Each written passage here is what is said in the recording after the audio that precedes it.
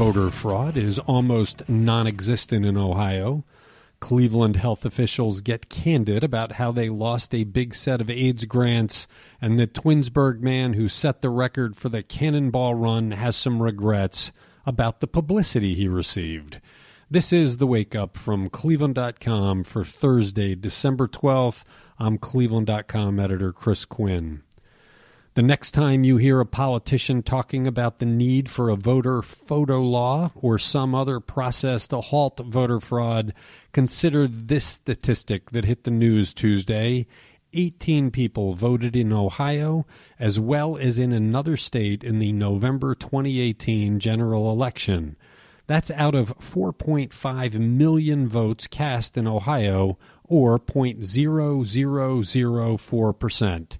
Yes, that's a decimal point with 3 zeros before you get to a number.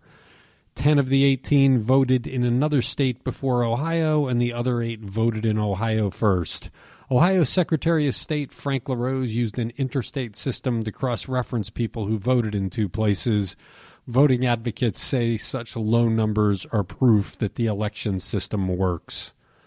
Cleveland health officials were remarkably frank in explaining to City Council Tuesday why they lost $1.5 million in grants for AIDS testing and prevention. They screwed up.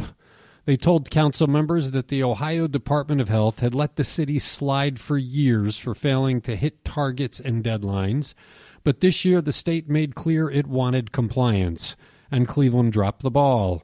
Merle Gordon, the city's health director, said the state rightfully held the city accountable. The grants provided funding for HIV and AIDS prevention, education, testing, and treatment programs in Cuyahoga, Lake, Geauga, Lorain, Medina, and Ashtabula counties. The state is looking for someone else to do the work.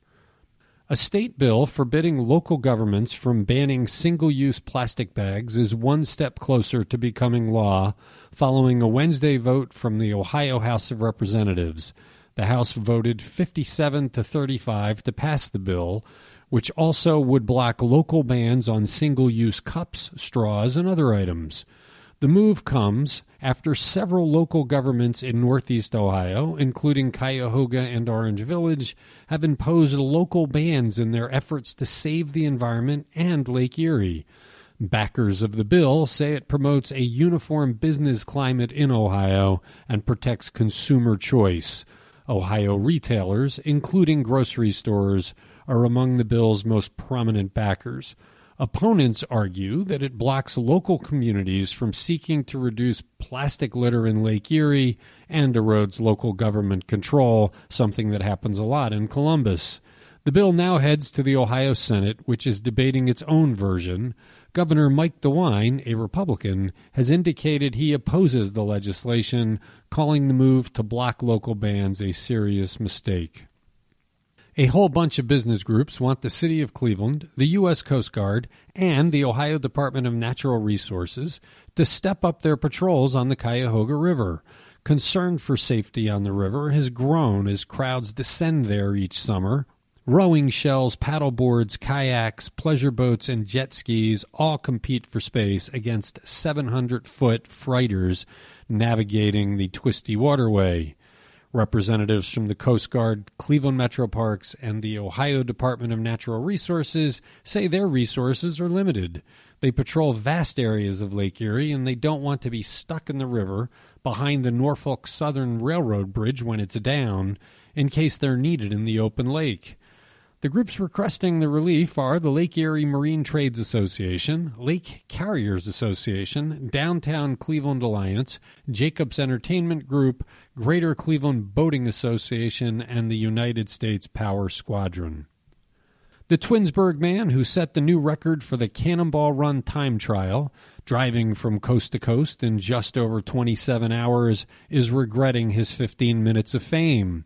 Mostly, Doug Tabbitt fears copycats might try to beat him without doing the prep work or taking the safety precautions that his team did, which would endanger lives. Tabbitt and 2 companions made headlines all over the world for the record set last month. Their speeds sometimes exceeded 180 miles per hour and averaged 103 miles per hour. Tabbitt acknowledged that he willingly participated in the media attention, but said he now wonders if that was a mistake. All the notoriety runs counter to the clandestine nature of the Cannonball Run, which is obviously illegal. Much of the feedback has been positive, with even some police officers offering congratulations, but some responses have been decidedly negative and, in Tabbitt's mind, unjustified. I'm actually glad Tabbitt received publicity, otherwise I might have missed his rollicking tale, and you also. Thank you for listening to The Wake Up from Cleveland.com.